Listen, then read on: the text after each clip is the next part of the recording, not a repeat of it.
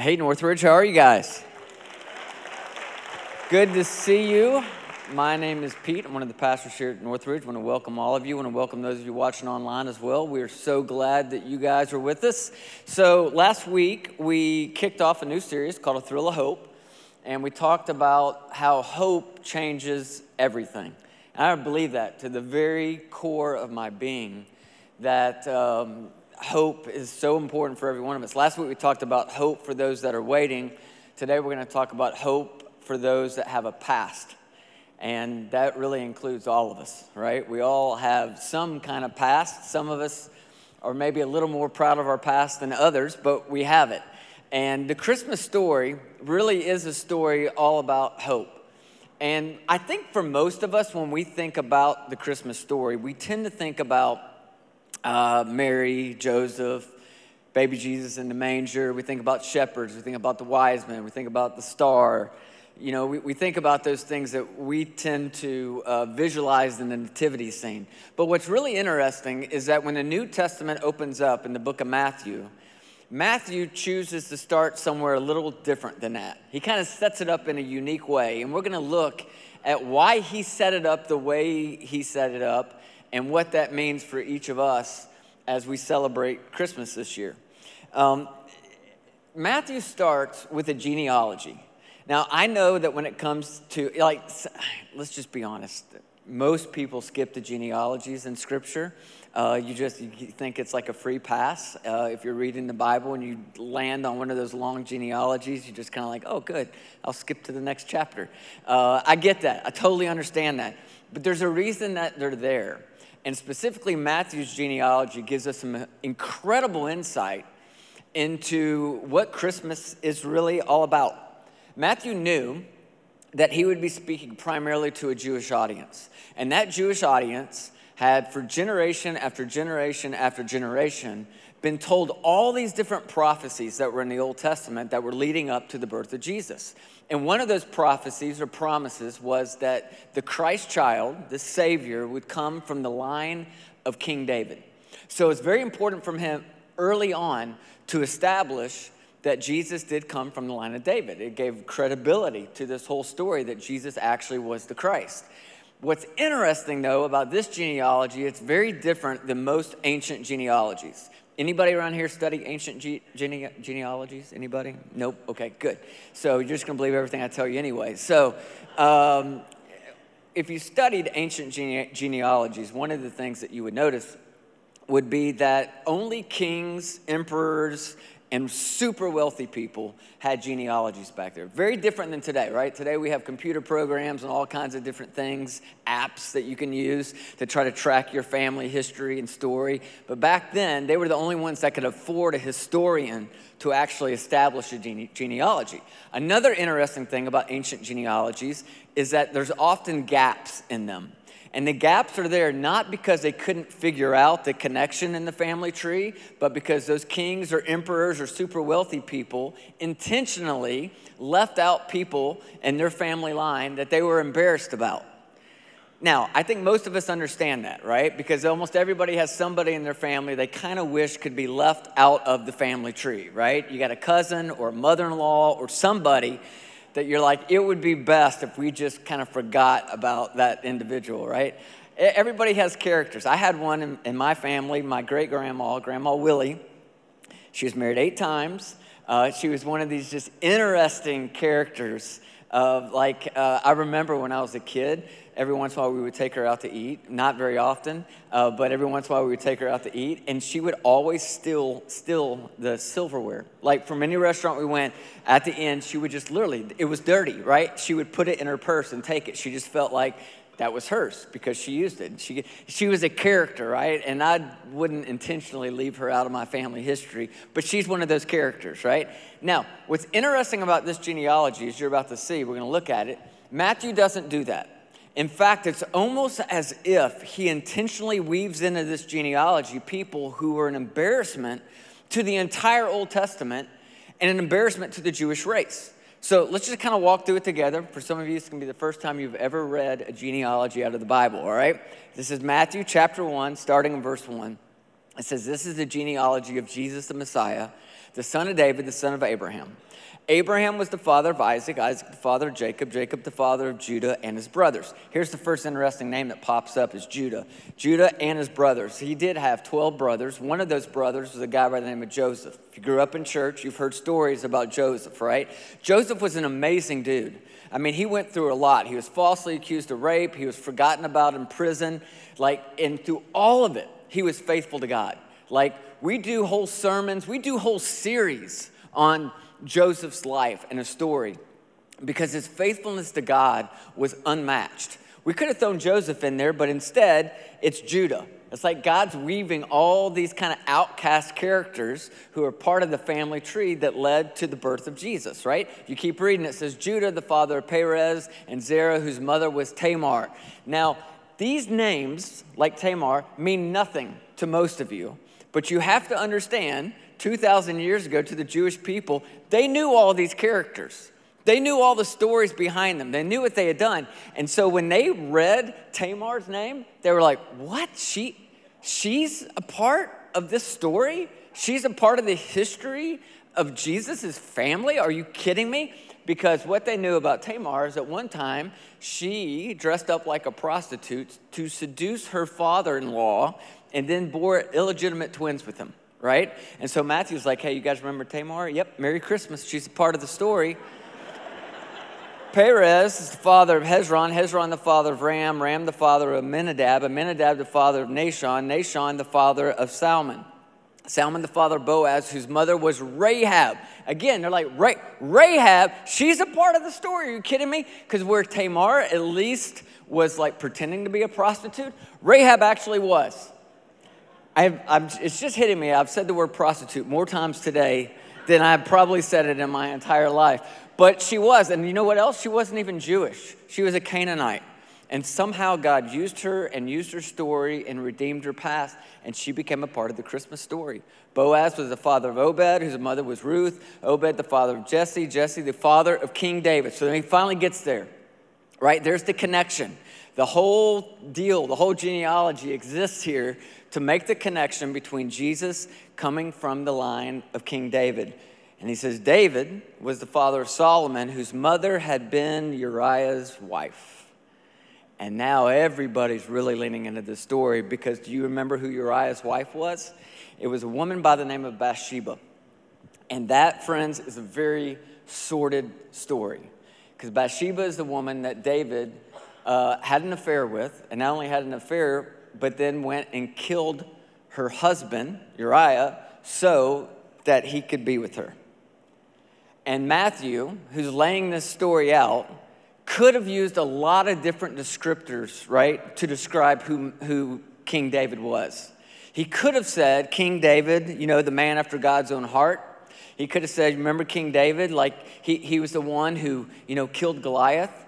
You remember King David? He was the author of the Psalms. He could have said any of those things, and they all would have been accurate descriptors of who King David was. But he chooses to use this descriptor, this David, who committed adultery with Uriah's wife and then killed him.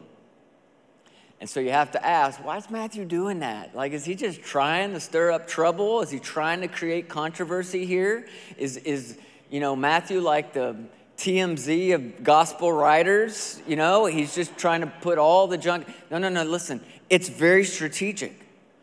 All of this is important because Matthew lived in a culture that ironically is not that different from our culture today, where everyone was trying to build an approach to God.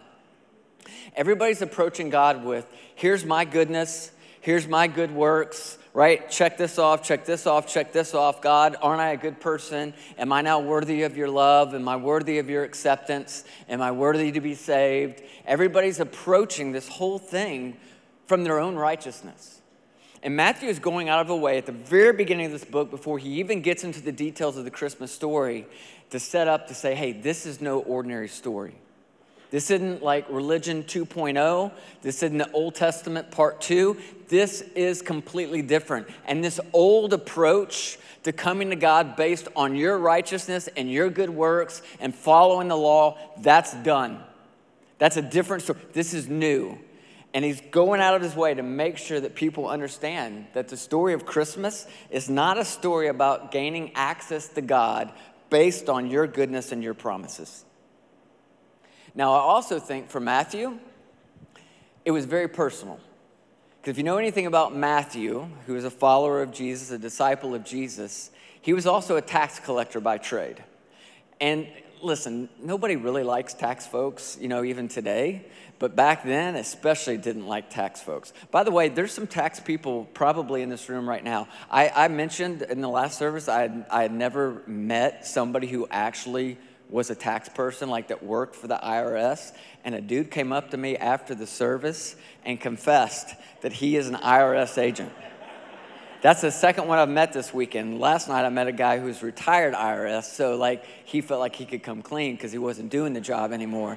But the one I met last service was the real deal, right? And so don't raise your hand if you work for the IRS. I'm totally cool with you, but somebody on your row may not be, all right? So just keep that kind of tucked into yourself. But back then, listen, it was different. It wasn't like people who were fulfilling their civil responsibility in today's world. Back then, they were crooks. Complete crooks. In fact, they were almost always Jewish people who had betrayed their own people, their own faith, and they were collaborating with the Roman oppressors, right? And so basically a tax collector was someone who said, I care so much about just getting rich. I don't care about anybody else. I'll betray my faith. I'll betray my people. And I'm going to collaborate with the Romans, with the pagans. That was Matthew. And then one day Jesus shows up at his little tax toll booth. And he looks Matthew right in the eye and says, Matthew, I know you. I know your history.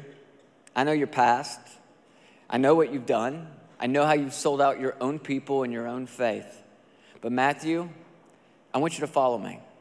Matthew, I want you to be my friend. I want you to be a part of my community. And Scripture tells us right here in Luke chapter 5, Matthew's response, it says he got up, he left everything, and he followed him.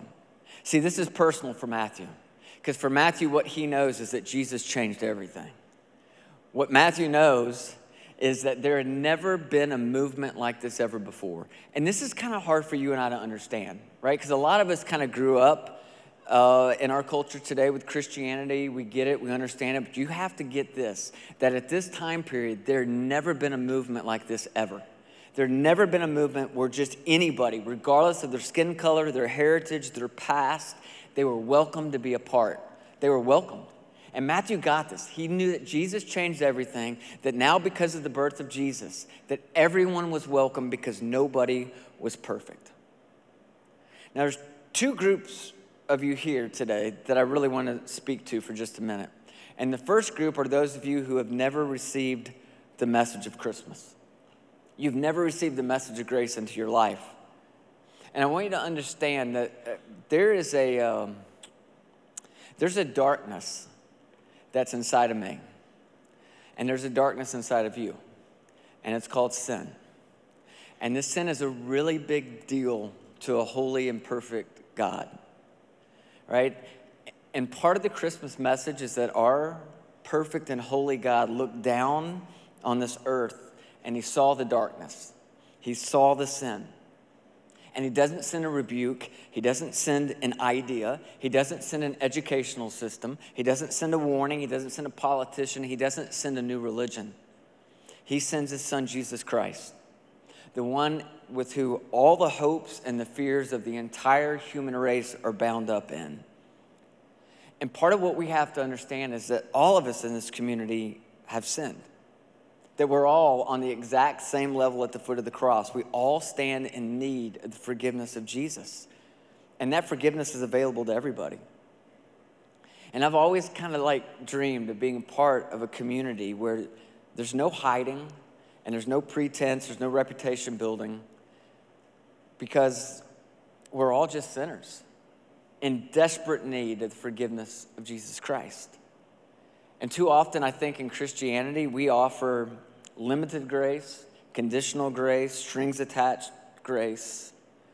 But what I want you to understand is that when God looks at you, no matter what your past is, no matter what you did 5 years ago or 5 minutes ago, that when God looks at you, he doesn't see a failure. He doesn't see a rebel. He doesn't see a screw up. He sees his son, his daughter, complete, whole, forgiven, restored completely. Your sin does not make you second class. But some of you carry this weight, right? As if it does. Some of you have started to believe that your past is so dark that you could never be accepted, that you could never be forgiven. And if you're tempted to think that, I think what Jesus would say to you today, if he was standing in front of you, would be like, have you seen my family? Have you seen how messed up they were?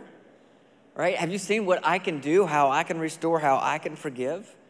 And if you really want to embrace the message of Christmas, it means that essentially what you do is you transfer your trust from your good works, from your righteousness, right, over to Jesus' works and his righteousness. Because you're never going to be good enough. Never. You're not. You're never going to be good enough. And what you have to begin to understand is, listen, good people don't go to heaven. Forgiven people go to heaven. Right? That's the way that this works. And so trusting in Jesus just means that you admit that you're a sinner. You admit that that darkness exists, right? And you transfer that trust from your good works and your platform and your approach to God. And you say, it's not about me. It's about Jesus and about what he did.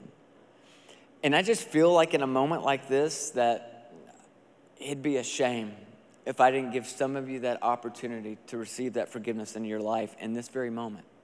So I'm going to ask you to bow your head and close your eyes for just a second.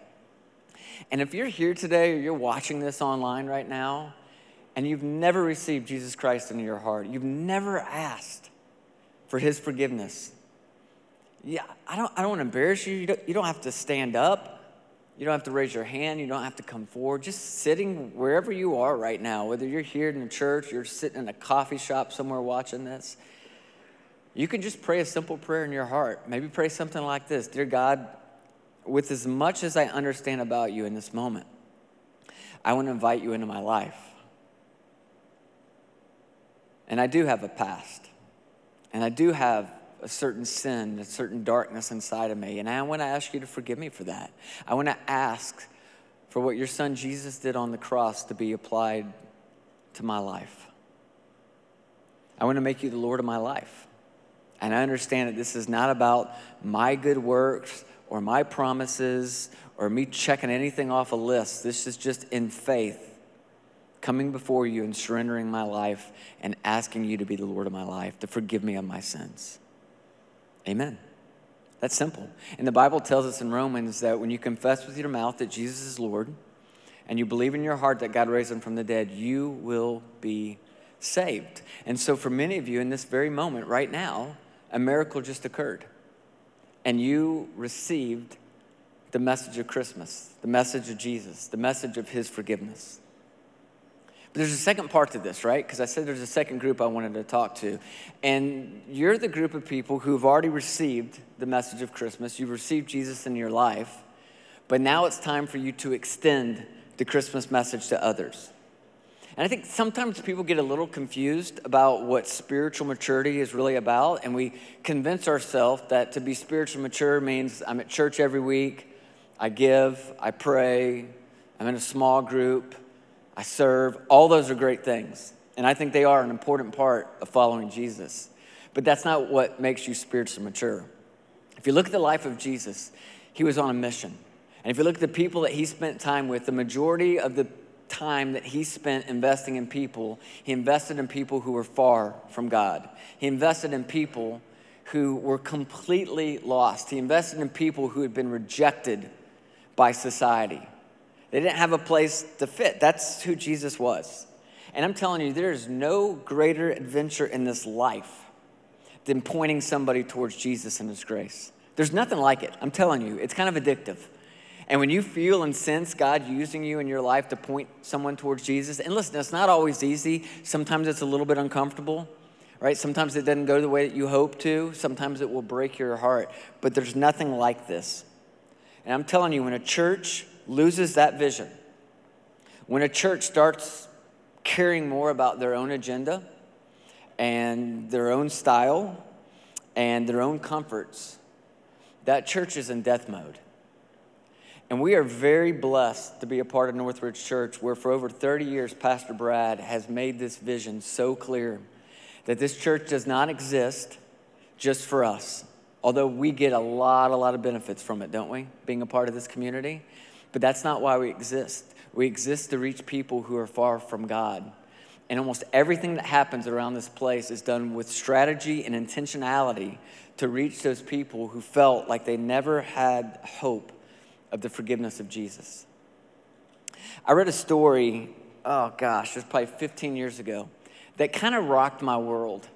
And I want to share that story with you. I wouldn't normally read a story in a message. I would just kind of tell the story. But this one's kind of unique, and I just want to read it to you. It's written by a guy named Tony Campolo. Some of you might remember him. By trade, he's actually a sociologist. He's a professor at a university, teaches sociology, but he's also a Christian speaker and author. And I don't agree with everything that Tony writes and speaks about, but this particular story really kind of rocked me. So if it's all right with you, can I just read it to you? I don't know why pastors ask questions like that. And what are you going to say? No? You're here, you're kind of stuck. But don't listen. I want you to kind of lean into it, all right? Because this is a great story. It takes place in Hawaii. He's over there, he's speaking at a conference, and this is what he writes. He said, I woke up at about 3 o'clock in the morning, and I was hungry, and I wanted something to eat. But in a bustling city like Honolulu at 3 o'clock in the morning, it's hard to find anything that's open.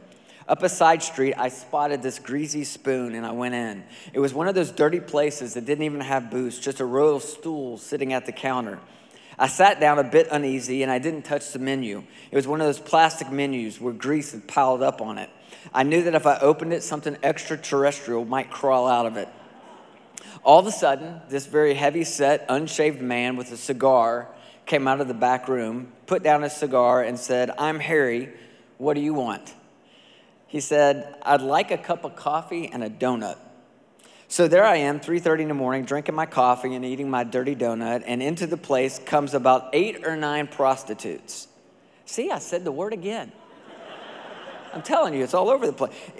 I apologize to those of you with kids who have some explaining to do on the way home, but he writes, he said it, not me, right? It's a small place. They sit on either side of me, and I tried to disappear. The woman on my immediate right was very boisterous, and she said to her friend, tomorrow's my birthday. I'm going to be 39. Her friend sarcastically barked back, so what do you want me to do? Do you want a cake or a birthday party? And the woman said, look, why do you have to put me down? I've never had a birthday party in my whole life, and I don't expect to have one now. That's all I needed. I waited until they left, and I called Harry over, and I asked, do they come in here every night? He said, yes. I said, the one on the right next to me, Agnes, tomorrow's her birthday. What do you think about decorating the place? When she comes in tomorrow night, we'll do a birthday party. What do you think? He said, mister, that is brilliant. It's brilliant. He called his wife out of the back room. Jan, come out here. I want you to meet this guy. He wants to throw a birthday party for Agnes. She came out and took my hand and squeezed it tightly and said, you wouldn't understand this, mister, but Agnes, she's one of the good people, one of the kind people in this town. And nobody ever does anything for her. This is a good thing. So I got there the next morning at about 2:30. I had bought streamers at Kmart, strung them up all over the place. I made a big poster that said, happy birthday, Agnes, and I put it behind the counter. I had the place spruced up. Everything was set. Everything was ready. Jan, who does the cooking, she'd gotten the word out on the street, and by 3:15, every prostitute in Honolulu was squeezed into the diner. People, it was wall-to-wall prostitutes and me. 3:30 in the morning, in comes Agnes and her friends. I've got everything set. Everybody's ready. As they come through the door, we all yelled, happy birthday, Agnes. In addition, we start cheering like mad. I've never seen anyone so stunned. Her knees buckled. They steadied her and sat her down on the stool, and we all started singing happy birthday. When they brought out the cake, she lost it and started to cry. Harry just stood there with the cake and said, all right, knock it off, Agnes. Blow out the candles. Come on, blow out the candles. She tried, but she was crying so hard that she couldn't. So he blew out the candles, gave her the knife, and said, cut the cake, Agnes. She sat there for a long moment, and she said to me, mister, if it's okay, I don't want to cut the cake. What I'd like to do, mister, is take the cake home and show it to my mother. Could I do that? I said, it's your cake. She stood up, and I said, do you have to do it now? She said, I live 2 doors down. Let me take the cake home, show it to my mother, and I promise you I'll bring it right back. As she moved towards the door carrying the cake as though it was the Holy Grail, she pushed through the crowd and out the door, and the door swung slowly shut, and there was stunned silence. You talk about an awkward moment. Everyone was motionless, everyone was still, and I didn't know what to say. So I finally said, what do you say we pray? It's weird looking back on it now. You know, a sociologist leading a prayer meeting with a bunch of prostitutes at 3:30 in the morning in a diner, but it was the right thing to do. I prayed that God would deliver her from what dirty, filthy men had done to her. I said, God, deliver her and make her into a new creation, because I've got a God who can make us new no matter where we've been or what we've been through. When I finished my prayer, Harry leaned over the counter and said, Campolo, you told me you were a sociologist. You're no sociologist, you're a preacher. What kind of church do you belong to? And one of those moments when you come up with just the right words, I said, I belong to a church that throws birthday parties for prostitutes at 3:30 in the morning. I'll never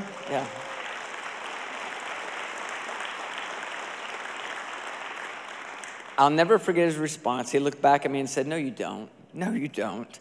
Because I would join a church like that. I just have to believe, friends, as awkward as that story is, that that's exactly the kind of church Jesus came to create. And deep down inside, while all of us have a past, and some of us have a past that we wish we could forget, we wish we could hide, we wish we could make it completely go away, the reality is inside of every human being, deep down inside of our heart, what we long for more than anything else is to be fully known and yet fully loved, right? And you can only be loved to the extent that you are known, right? That's true, right? Isn't it true for those of you who kind of have this secret past, even the people in your life who genuinely care about you, when they say things to you like, I love you, it's hard for you to receive, because what you're thinking is, if they actually knew all the stuff I've done, they wouldn't say that. Right? You can only be loved to the extent that you are known. And that is the beauty of God's grace and his love and his mercy, and how it's unlike any other love we've ever experienced. See, in him, we are fully known and we are fully loved. That's the cry of the heart of every human being. And Christ's plan from the very beginning was to win the whole world, right? I'm going to make every single person I touch so magnetic with love that they're going to draw others. And we have this commission for those of us that have received the grace and love and mercy of Jesus Christ. Acts 1 says, you will receive power when the Holy Spirit comes upon you, and you will be my witnesses, telling people about me everywhere, in Jerusalem, throughout Judea and Samaria, and to the ends of the earth. This was his plan from the very beginning, that those of us who claim to follow Jesus and we've received his grace would then become conduits of that love and grace for other people. Those of us who have been rescued, we turn into rescuers. We pursue those who are addicted and lost and hurting and oppressed, and people who desperately need a second chance in life. That's what we're to do, right? And I just think that once you get that, right, once you understand that that's how God wants to use you in your life, you begin to understand that every other earthly activity pales in comparison to being a part of God's plan and vision for your life and extending grace and mercy to the people around you. There's nothing like it. There's nothing like it. And I'm not proposing that you go find a diner to hang out at 3:30 in the morning. Probably not the wisest idea. But I'm telling you, just open your eyes to look around you, in your family, in your neighborhood, in your workplace. There are so many hurting people that have a hard time getting over their past. And they need to know about the grace and the mercy and the love of Jesus Christ. And again, we are all privileged because this church, by design, right, is very strategic about partnering with you to help you reach your lost friends and neighbors and family members. We put on events like Gloria Christmas. We have Christmas Eve coming up in a couple weeks. In fact, We have these really cool little invite cards. You can grab a handful of these if you want to out in the lobby. And we just make it so easy, right? Just invite someone to Christmas Eve. If you've never been a part of one of our Christmas Eve services, I'm telling you, they're phenomenal. They're fantastic. And you will hear all about the love and grace and mercy of Jesus. It's incredible. But don't come alone, right? Why not bring somebody with you? Again, we've created these tools for you so that you can not come alone and bring someone with you to experience maybe Christmas for the very first time. And I just want to challenge you to let God use your life, to be a conduit of his love and grace to the people around you. Don't let this be a Christmas that's just for you and just for your family, but extend it to other people who desperately need it. Let's pray. Heavenly Father, we thank you so much for this day. We thank you for just the opportunity to gather. And I think sometimes we probably take for granted how special this place is and how we get to come here and we get to worship together and we get to share together. And we're reminded that this is a place where we're all on level ground at the foot of the cross. We all have a past. And we're all in desperate need of the grace and mercy of Jesus Christ. And God, I'm so grateful today for that. I'm grateful for the individuals who prayed today for the very first time to receive your forgiveness. And God, I pray that we'll walk out of here with a new intention. That grace and mercy was not just for us, but the intention was that we'd be a conduit of that grace and mercy to the people around us who desperately need it. And there are so many people in this hurting world that just need to hear about the hope and the mercy and the grace that you offer. So God, may we be your instruments in this hurting world.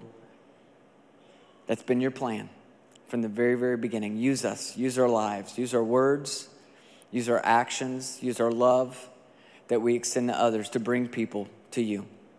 For it's in your holy and your precious name that we pray. Amen. We are so grateful that you guys are here today. Hey, one last thing though. Normally, we want you to hang out here as long as you possibly can, fellowship with each other. But we got a GOC show coming up in a few minutes, and we got to flip this whole place. So, look, they're already listening to me. If you can take off as fast as you can, that would be great. God bless you. Have a great week.